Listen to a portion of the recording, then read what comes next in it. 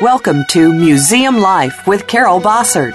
Museums are important whether we work in them, for them, or simply love visiting them. Throughout history, people have collected things and put them on display to enjoy.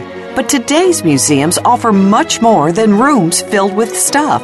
They provide places to learn and share experiences with family and friends, as well as sanctuaries to unplug, rest, and refresh. On today's show, we'll discuss how museums can remain relevant and sustainable, reach out to new audiences, and remain attuned to cultural and technological trends. Now, here's your host, Carol Bossert. Welcome to the show today. I'm Carol Bossert. Thank you for joining. Regular listeners will remember that 2 weeks ago I had two dear friends, Jan Majewski and Claire Brown, on the show, and we were talking about universal design and how it relates or is manifest in exhibitions. We talked on that show that this is the 25th anniversary of the Americans with Disability Act becoming law in this country, and how it has affected so much of what we do, and how it has increased our awareness to not only look at the letter of the law, but to embrace the concept and the intention of this law. And so I thought it was very, very appropriate and timely to bring on my guests today, who have been very involved in doing some programming around the American Alliance of Museums initiative and looking at diversity. It also it coincides with an article my guests have written for AAM's recent magazine publication, the January-February edition. I know they'll talk about it more. And of course, it is such a pleasure to welcome back a dear friend of mine, Greg Stevens, and to welcome a new friend of mine to the show, Sheri Levinsky-Raskin. And I will let them share their titles and their career trajectory with you in their own words. So, but welcome both of you. Thank you for being on the show today. Thanks for having us. Thank you, Carol. And as I mentioned, Greg has been on the show before. So, Sheri, I'm going to let you lead us off here. And as you know, I always ask every guest to sort of share in their own words their background and their experience and those encounters and experiences that have really shaped their career. But today I'd like to shake it up just a little bit and ask you also to share with us the experience, perhaps a personal story that really increased your awareness of the importance of universal design, particularly in museums. Sure. Thank you again, Carol, for having us. And I've been working in museums for about 18 years now, and my current role is at the Intrepid Sea, Air, and Space Museum in New York City, where I'm the Assistant Vice President for Education and Evaluation. And to go directly to your question, Carol, about a personal story that really increased my awareness and my interest, I'd have to say my father actually is pretty much one of my most, really has inspired me. He has developed at an older age macular degeneration and is legally blind. And that has really opened my eyes to so much around me, whether it's in the community or in our cultural institutions, how he navigates spaces, what are his needs, what does he want out of an experience. And it started me being much more aware of how we need to be listening to our audiences. And that really drove me in a lot of my work currently in seeking data, information, finding out about what our visitors want, what is going to make their experiences the best. And what I think has come out in so many conversations with my colleagues, whether it's through the Museum Access Consortium, which I'm now involved with as a steering committee member, or through my work with the Education Committee, one of the professional networks through AAM, that you need to be listening to more than one person from an audience, from your audience. You need to be listening to many people, and I think we'll talk a little bit more about that as we go through, but I'm really interested in being an audience advocate in my work and being responsive to how we can meet the needs and interests of our audiences from wherever they're coming from.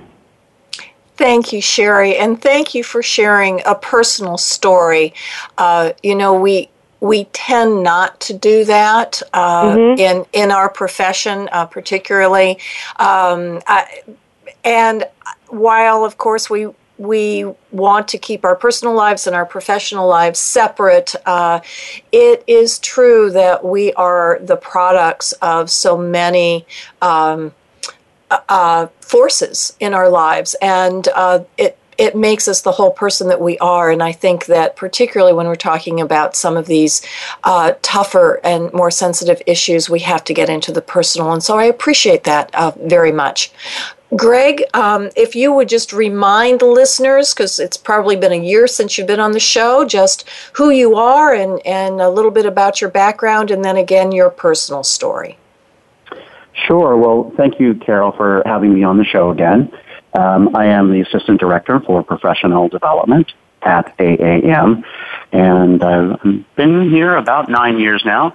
And I come to the museum field by way of museum education. In fact, that's how Sheri and I know each other. We both went through the museum education program at the George Washington University, separate years, but we somehow found each other and built a long friendship and a working partnership for a number of years now. And before I came to the museum field, I was an arts educator. I taught art and theater at an elementary school performing arts program in San Diego. And so my interest in this particular topic comes from a number of places. One is having worked with children for so many years, and then now working with museum visitors and museum colleagues, recognizing the importance of what Sheri, you'll remember from our graduate training, the importance of accessibility and advocacy and accountability for true inclusion. And like Sheri described, I experienced my mom and my partner's parents going through some serious mobility issues as they aged, and it really made me more aware of some of the issues we face. And as Sheri and I have been working on programming together for the last year and a half, I've become increasingly aware and sensitized to the issues in our museums. Great. And one thing that I meant to say at the beginning of this show, I don't know if I probably didn't make it as clear as I'd wanted to, and that is one of the things that I'm so interested in about this initiative that you've been involved with, and this the point of an inclusive voices, is that it piggybacks so well on the work that discussion that Claire and Jan and I had. While exhibitions are a major part of what museums do, it's not everything, and that this issue of inclusiveness is really much, much broader and needs to be described in a holistic way. And I know we're going to get to that in a minute, but I did want to make that point. Greg, why don't you help frame this a little bit? I mentioned that this was, you and Sheri were working as part of an AAM sort of initiative. So can you sort of tell us what's sort of coming up, how this is all framed out, when it started? Just give us some context. Of course. One of the things that Sheri and I shared with each other over the last number of years is a real awareness of the need to disseminate information about accessibility and inclusive practice in our museums. I've known for a long time that Sheri has been actively involved in the work of the Museum Access Consortium in New York, and increasingly AAM is paying attention to issues of diversity and access and inclusion. And so, I don't know, Sheri, maybe about 2 years ago, year and a half ago, you and I were at the annual meeting. Yeah. And we happened to be having a conversation in the hallway with a couple of other colleagues talking about how important it is for us to be presenting this information for our colleagues. And that's really how our work together got started, isn't it correct? Yes, absolutely. And so we actually, Sheri and I sat down over dinner one night shortly after that first meeting, and started mapping out a sketch of what an access and inclusion suite or a multi-year initiative might look like, and that included conference sessions and AAM webinars and face-to-face programs in museums around the country, written resources like museum articles or online resources available through the AAM resource library. So we started mapping it out, and then really jumped right into it. And that's where we arrived with the 3-part webinar series that we produced together last October with a number of colleagues within the museum field and through Access Consortia and members of the disability community. We also worked together to contribute to the issue of Museum Magazine last fall on museums and accessibility. And of course, you mentioned the current issue of Museum Magazine on diversity, and we crafted an article there as well. And Sheri and I are working on some programming together, including a program coming up in May, which, Sheri, I'll let you talk about, and then some programming later on in June and in October, which I know we'll talk about a little bit later on in the program. Great! Wow, this is a fabulous effort, and it sounds as if it is broad enough that everyone within the museum field will have an opportunity to gain access to some part of it, whether it's participating in the webinar or reading an article in the magazine or some other access point. And of course, that's just so very important for our field, which is so diverse and diverse and broad, I guess, is the easiest way of describing it. And it's difficult for us to find a single mode of communication. So it's great that AAM is taking this on so forcefully, and also that the two of you are so very committed to it. Sheri, do you have anything else you want to add in terms of how you became involved in this initiative, or why? I mean, you are a very busy lady just doing the work that you're doing at your home institution. Why in the world did you decide to put more on your plate? Well, I think it's just so important, and as you mentioned, a lot that's going on at the Intrepid Sea, Air, and Space Museum. I work very closely with our access team, and which is actually led by a really wonderful colleague, Barbara Johnson Stemler, who's our manager of access programs. And what we now really want to be offering is a continuum of experiences for visitors with disabilities, from specialized programs to inclusive experiences for everyone. And something that's been very important to us is, we are an aircraft carrier. What's really important for us is to be thinking about providing a safe and supportive environment that is encouraging, that is accessible. We think about individuals who come to us for a variety of programming. We want to encourage social interaction, learning, life skills, community building, and these are just programs that we've been generating and developing over the years. And I will say that we would not have been successful, I don't think, had we not been so involved in the community and talking with our colleagues from other institutions.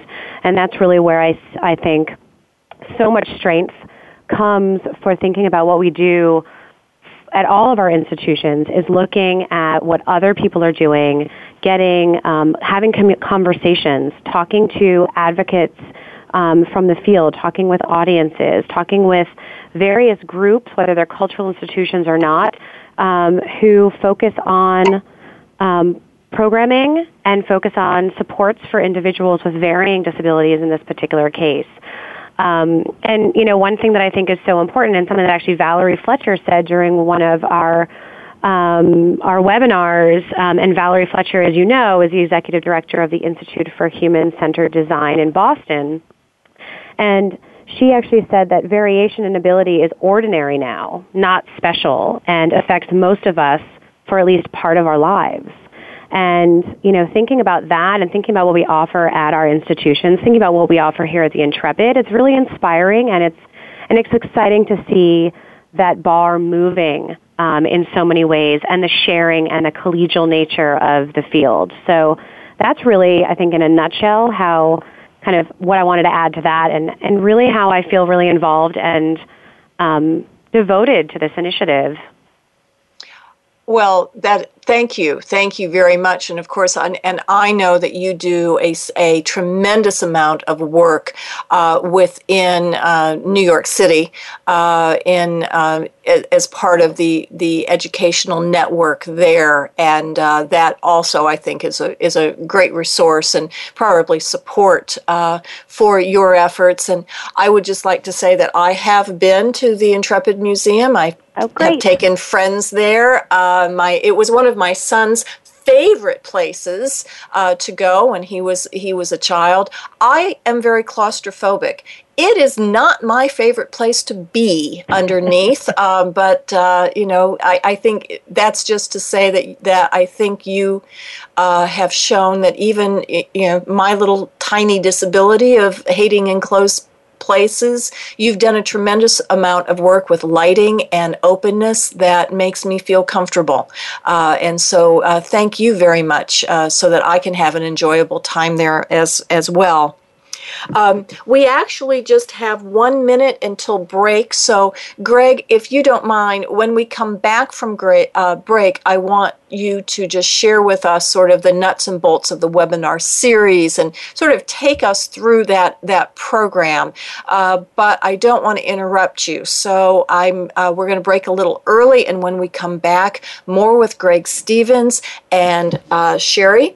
And I also did just want to remind everyone that the current issue of Museum Magazine, many of you, if you're an AAM member, you've already gotten it. If you're not an AAM member, maybe you should become one to get what is truly one of our better sources of information. And it is all about diversity. And Greg and Sheri have a very, very interesting article in this current January-February edition. So make sure to get a copy and take a read. And so we will be back in 1 moment. Stay tuned. This is Carol Bossert for Museum Life.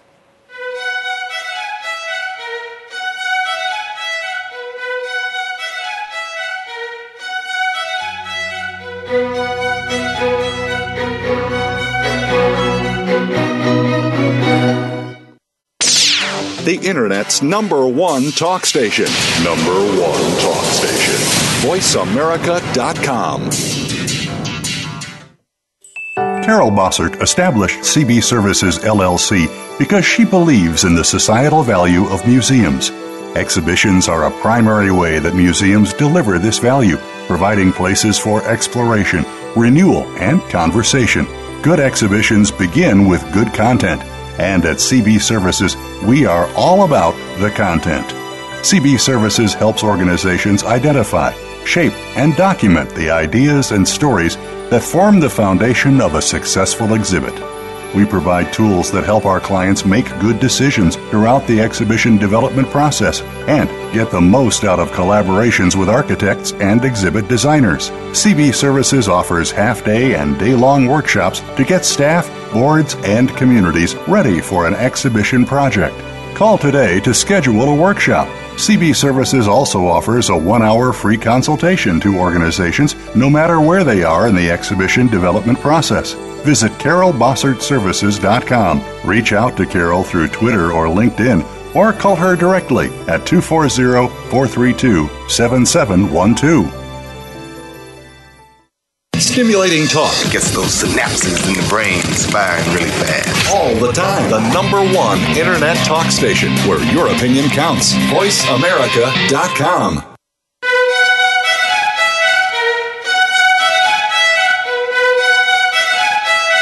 You're tuned into Museum Life with Carol Bossert.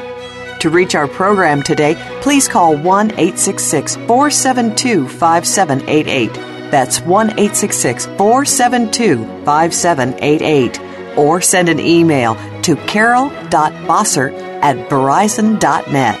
Now, back to Museum Life.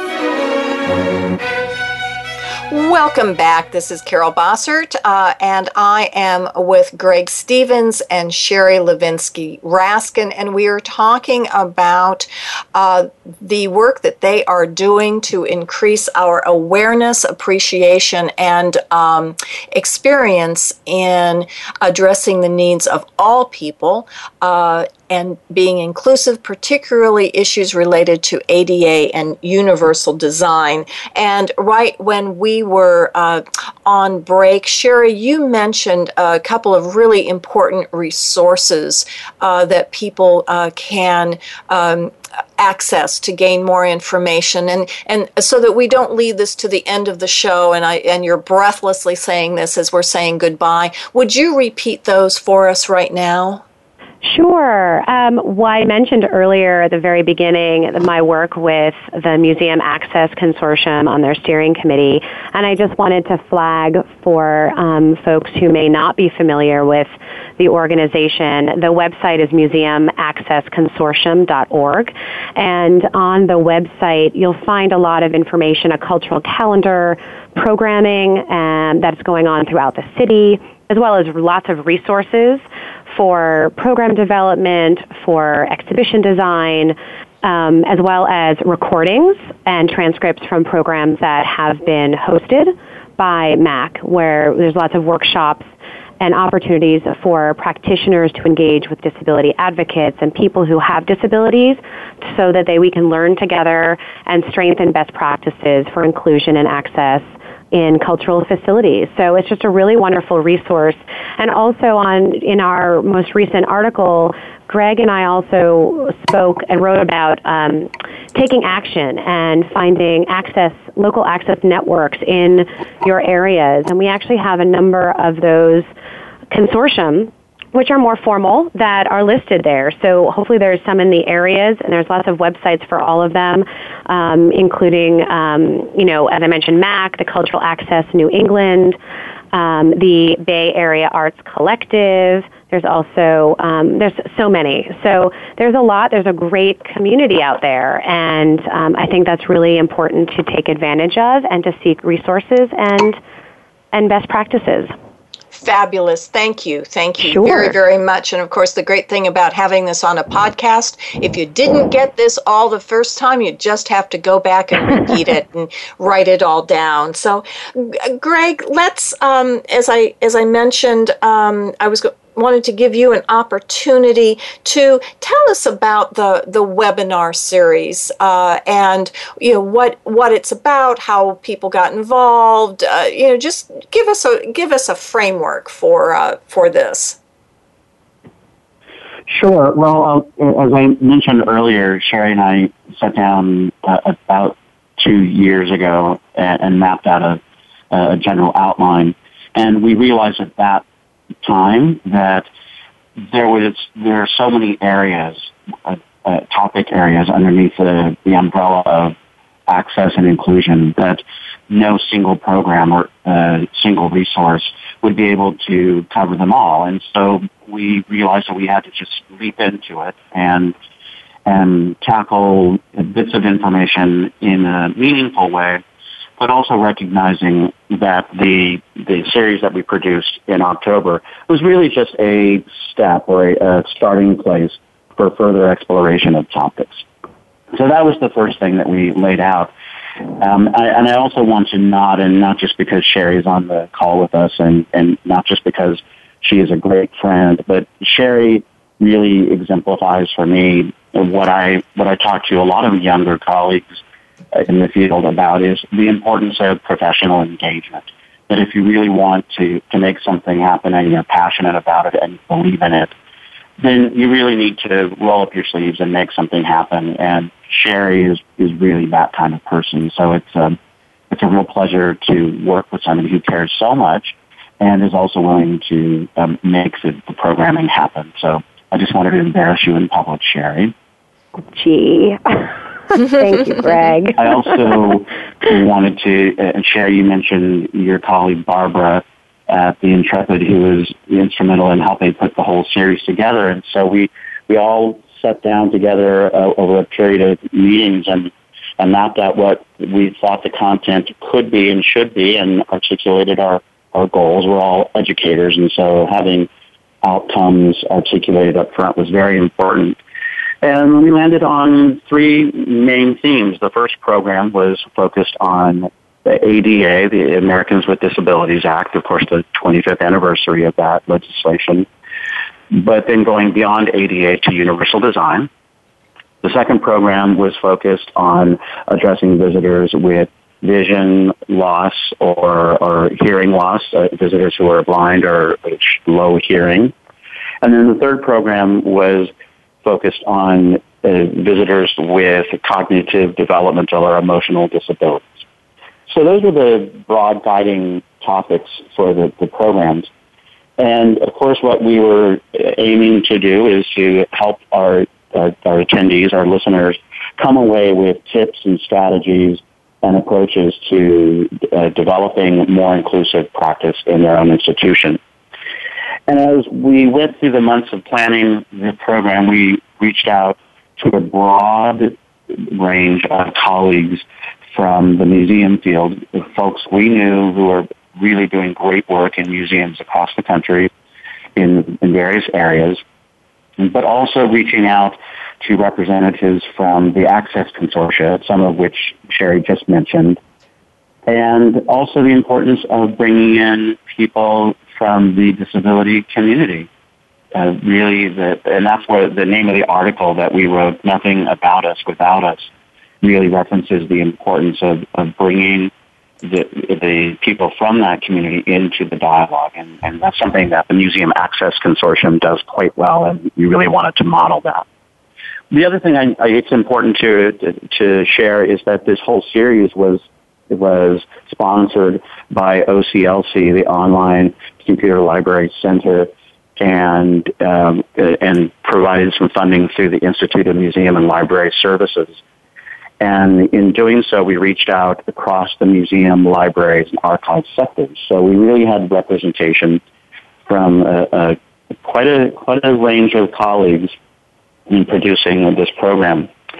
In all of that planning, what we've arrived at fairly early on, aside from our articulated goals and the content deliverables, was this awareness that what we were really talking about, what we were really trying to do here, was build awareness, action, and advocacy.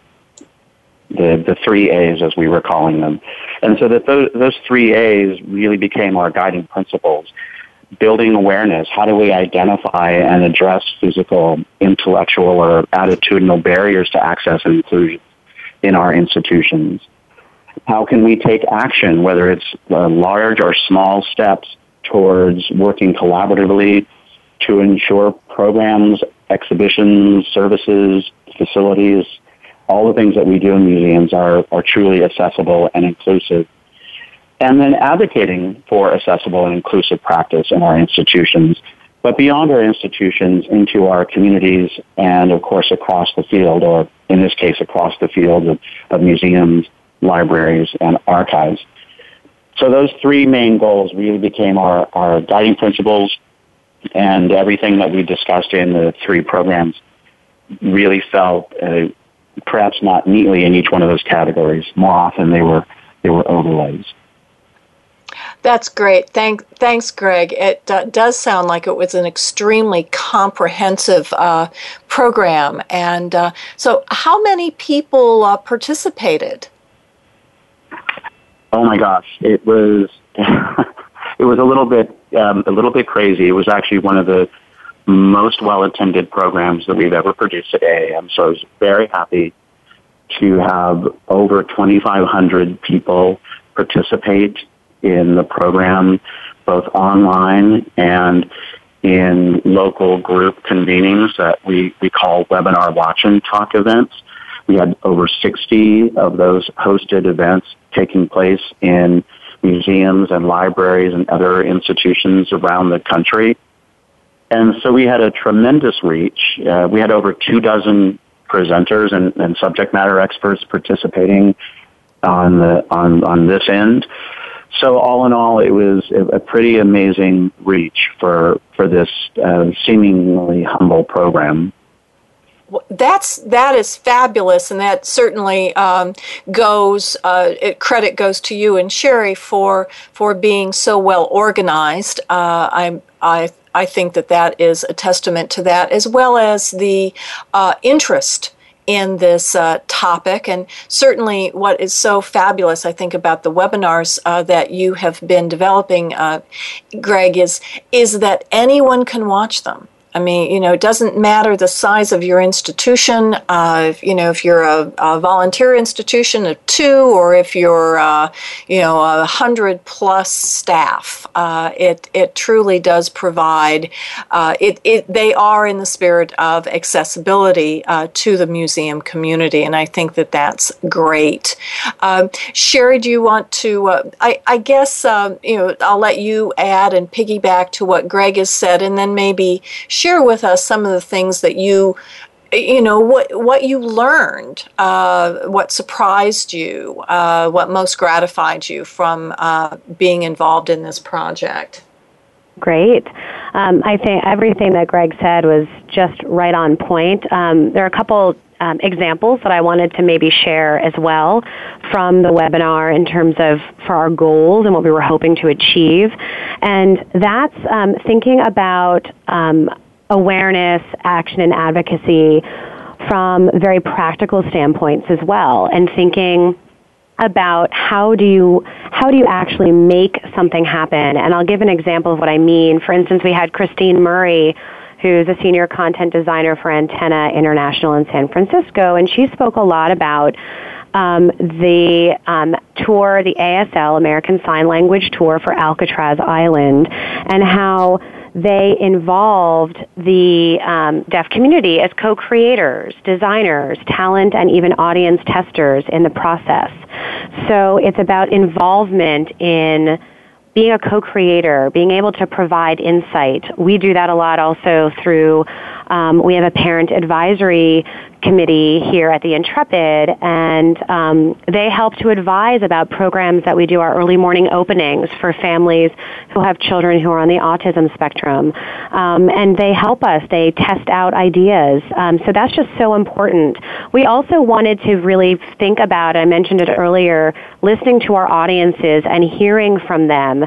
And while that may not always be practical, that may not be always realized, what we did was embedded in each of the webinars videos that have been, it's a training video, staff training videos that actually MoMA has been using, and Francesca Rosenberg, who's the Director of Community Access and School Programs at MoMA, kind of queued them up during each webinar, and each time we watched portions of these staff training videos where you were hearing from individuals with varying disabilities talk about what it was like to go to a cultural institution, what they wanted out of the experience.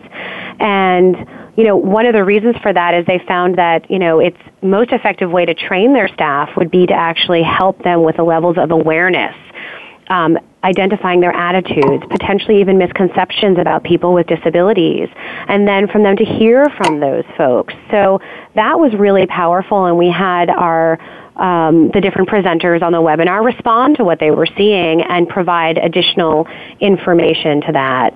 And then I think to kind of jump over to one of the next pieces that you were asking me about is what did we learn and what kind of emerged from this. And I think what was really fascinating was thinking about and piggybacking on the MoMA videos, a lot of very internal conversations started to emerge. So things that we can be doing at our institutions that regarding hiring practices, staff training, outreach, community relationships and partnerships, internships for individuals with disabilities, sharing our resources, and thinking about things from a lower cost perspective as well, options for smaller budgets, and even getting into institutional inclusion statements. So what does that look like? What's out there and what can we be doing? And I thought it was really interesting just to kind of close and then maybe then turn it over to Greg to add.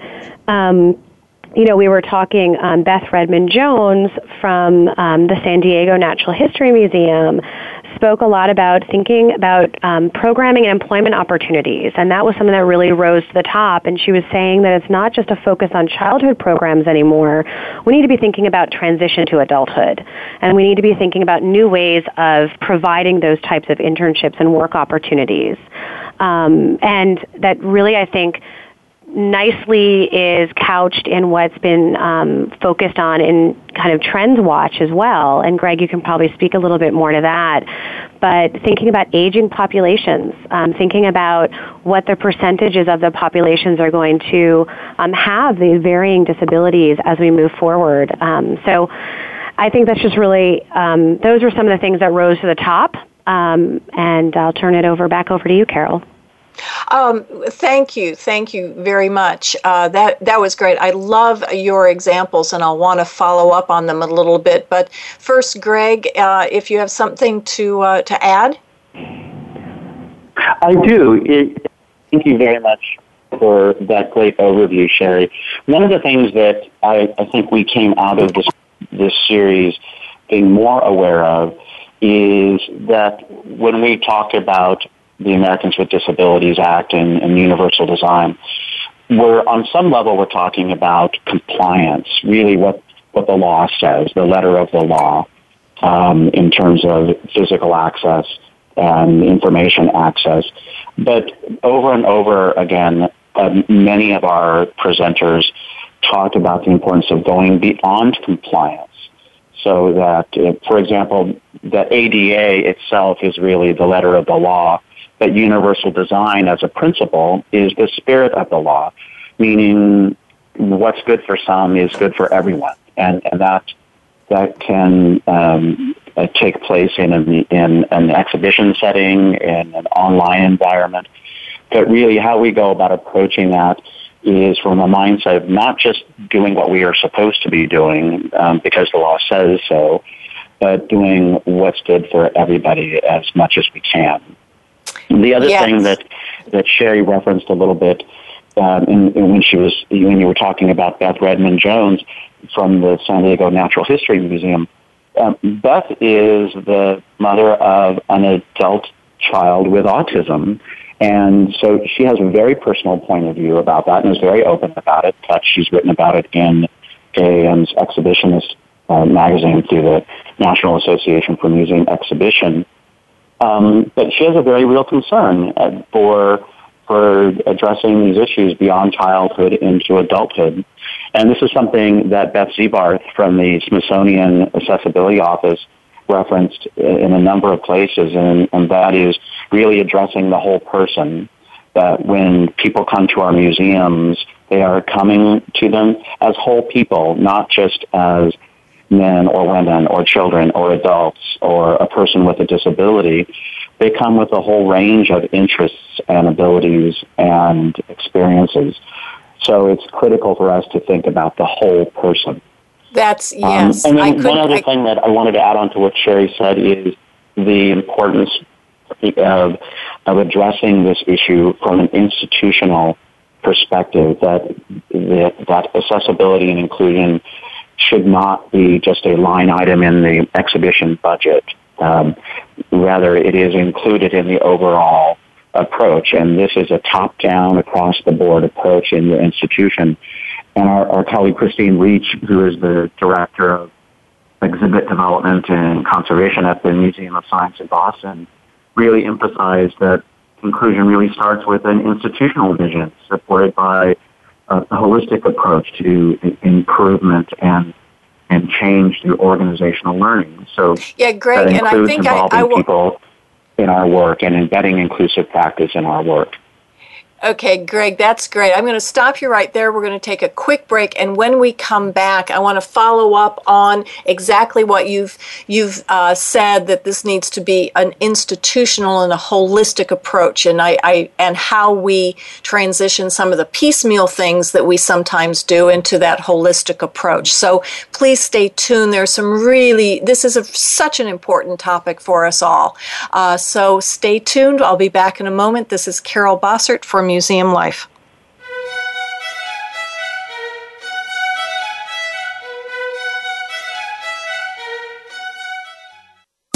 Streaming live, the leader in Internet talk radio, voiceamerica.com.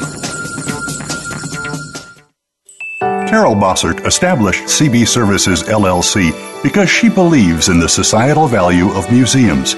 Exhibitions are a primary way that museums deliver this value, providing places for exploration, renewal, and conversation. Good exhibitions begin with good content, and at CB Services, we are all about the content. CB Services helps organizations identify, shape, and document the ideas and stories that form the foundation of a successful exhibit. We provide tools that help our clients make good decisions throughout the exhibition development process and get the most out of collaborations with architects and exhibit designers. CB Services offers half-day and day-long workshops to get staff, boards, and communities ready for an exhibition project. Call today to schedule a workshop.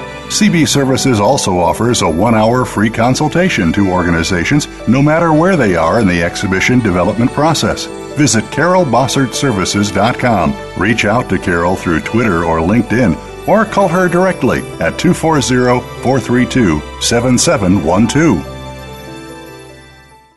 Stimulating talk Gets those synapses in the brain firing really fast. all the time. The number one Internet talk station where your opinion counts. voiceamerica.com.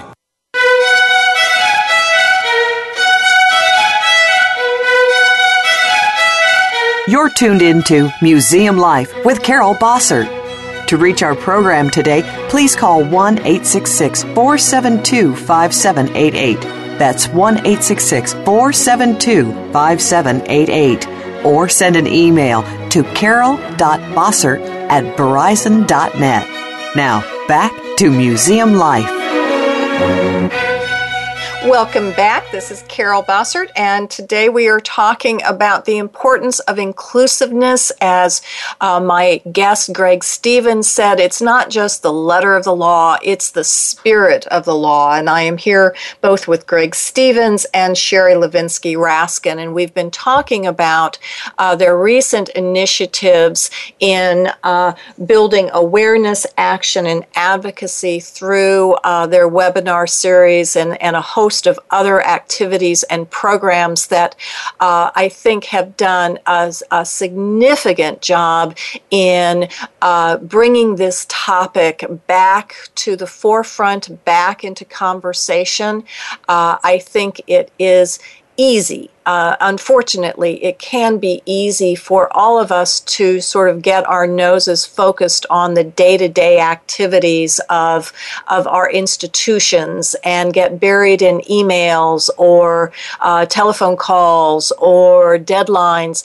And the work that Sheri and Greg, that you are doing, helps bring us back to plumb, so to speak. It reminds us why we work in museums and what our real intention and work with the community is. And so I really applaud both of you for spearheading this effort. And Greg and Sheri, I wanted to get drill down just a moment in this final section for something that you've both said, and that is the importance of making universal design, the spirit of inclusiveness, a institutional goal. And Greg, I think you used the word holistic approach. And I must say that I have witnessed, I'm sure you have too, the tendency, I think it's changing, but there has been a tendency to sort of look at this in piecemeal. So for instance,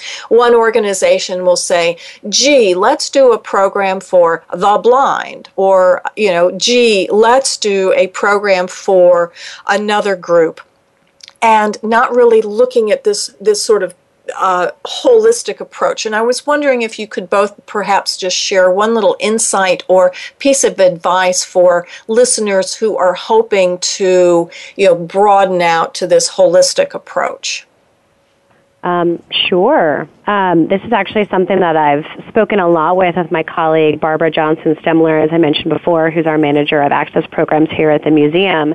And something that she's actually taught me a lot is not focusing, as you just mentioned, Carol, not being so hyper-focused on the output of a specific program, but thinking bigger and thinking about overall awareness and the institutional culture regarding the practices and the ways that you're thinking. And as a very kind of, I think, great tidbit to share with everyone, Barbara came up with and shared with me this Access ABCs that I think are really great. And it stands for Audit, Best Practices, and Collaborate. And in thinking about kind of taking from that piecemeal approach to this more holistic approach, I just wanted to share a little bit about what that means. And from thinking about those ABCs, it's identifying the organization's strengths. So thinking about staff knowledge and expertise. And experiences, like we spoke about, some of those personal drivers that we all have, physical environment and geographical placement. So, really thinking about what are your strengths, and then being very thoughtful about ways to improve areas of weakness as you're creating an action plan that was organically building off those strengths, but being able to address areas that need improvement. Familiarizing yourself with best practices in the field. I love that she says ignorance is not bliss. I think that kind of goes to what Greg was saying before as well. And again, just to reiterate that the law is just a minimum, and we want to hold ourselves to a higher standard. And then third is collaborating, and I spoke a bit about that with consortiums, but also reaching out to local communities and colleagues to collaborate and ensure that those stakeholders are a part of the dialogue.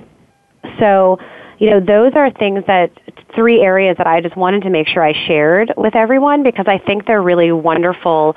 There's a couple other things that we do here as well, which is thinking about strategies that work for all audiences as you're thinking about what you're doing, whether it's an exhibition design or a program, thinking about multiple opportunities and methods for processing, for comprehending, for expressing ideas, ensuring physical and emotional safe environments, being flexible, as well as multiple entry points. So whether it might be incorporating tactile or full body movements, using replicas or models, these are things that everyone enjoys. And why not think about that from that standpoint of what works for everyone?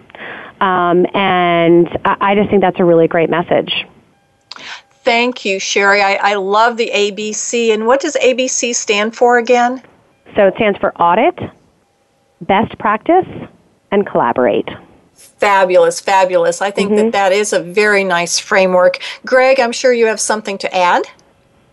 I do. I'm thinking that one of the other important messages that came out of our programming and continues to inform the work that we're doing is this a genuine sense, a spirit of generosity from the disability community. And what I mean by that is that the disability community, the people we've been working with and collaborating with, really express that this is, don't be afraid of making a mistake. The worst thing to do institutionally is to not do anything. And so you may not have a heightened level of awareness about issues related to accessibility and inclusion, but take a small step. And one of those small steps might be changing the font size on your labels in your exhibition, It might be changing the lighting in your exhibition where you can. Certainly the importance of the institutional approach, the holistic institutional approach.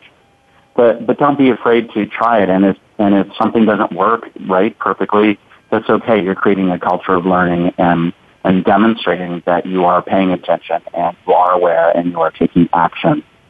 So that spirit of generosity from the disability community, I think, is genuine and profound.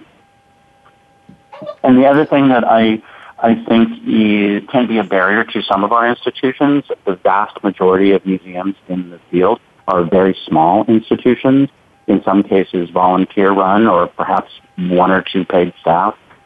And there might be the impression that we can't do this because we don't have the resources, we don't have the time, the staff, or the money.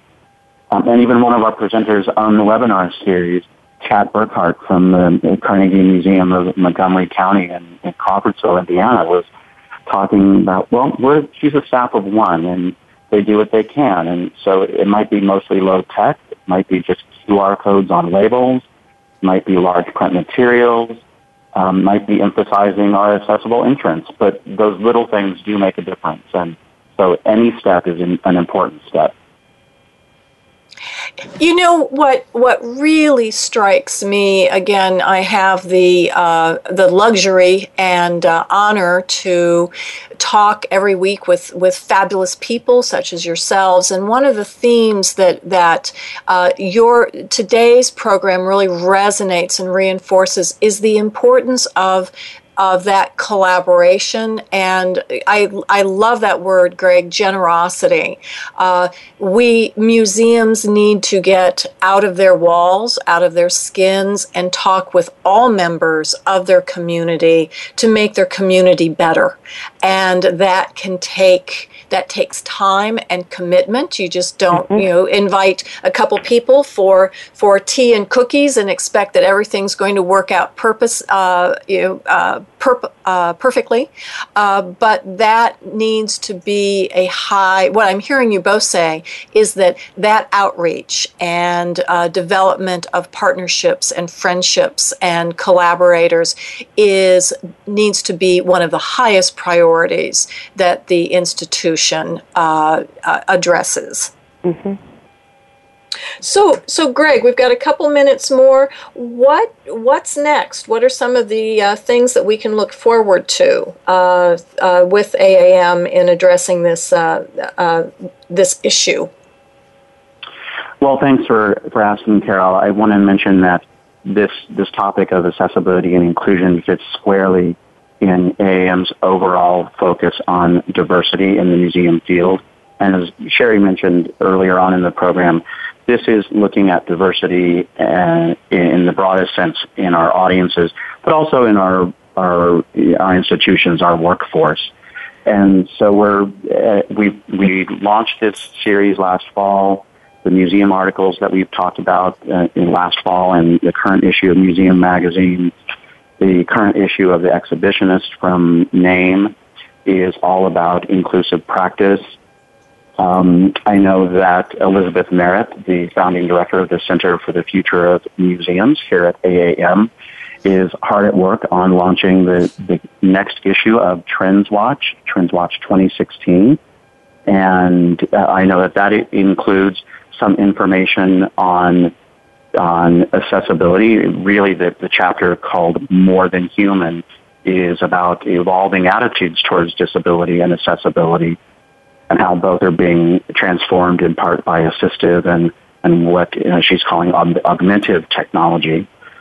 I mentioned that in May we'll be producing a program for annual meeting presenters to help them deliver more inclusive presentations. And Sheri and I are working on that right now. And of course, our annual meeting, the AAM annual meeting, will be coming up at the end of May in Washington, D.C. We're very excited about the program. And you can go online to the annual meeting page and search for all kinds of sessions. And we're very happy that there are a good handful or more of programs related to accessibility. I also want to acknowledge that Sheri and I are working on a program in October, but between the annual meeting in October, we are focusing on a program that looks at website accessibility. We know that the Department of Justice may soon be issuing regulations requiring accessibility for a nonprofit website. So we are really trying to get ahead of that. And so we've got a lot on our plate, but we are very focused on this in a meaningful, holistic way. Absolutely. Well, I think that's great. And Greg, you and I have known each other a long time, and I know that whatever you commit yourself to, you follow through.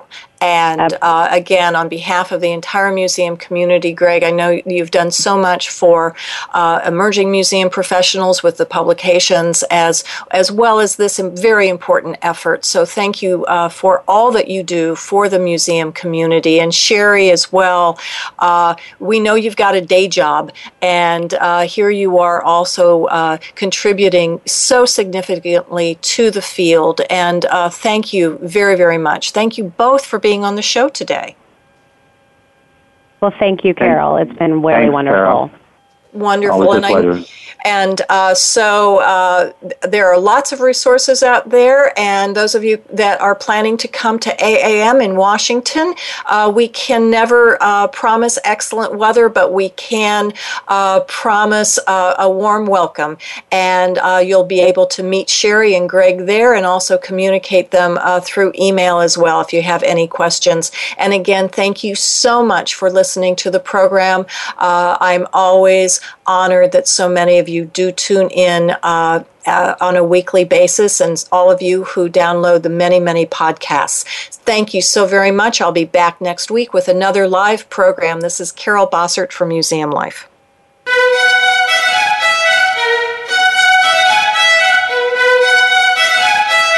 Thank you for tuning in this week to Museum Life. Please join your host, Carol Bossert, again next Friday at 10 a.m. Eastern Time, 7 a.m. Pacific Time on the Voice America Variety Channel. What museum issue is on your mind? Tell Carol at carol.bossert@verizon.net.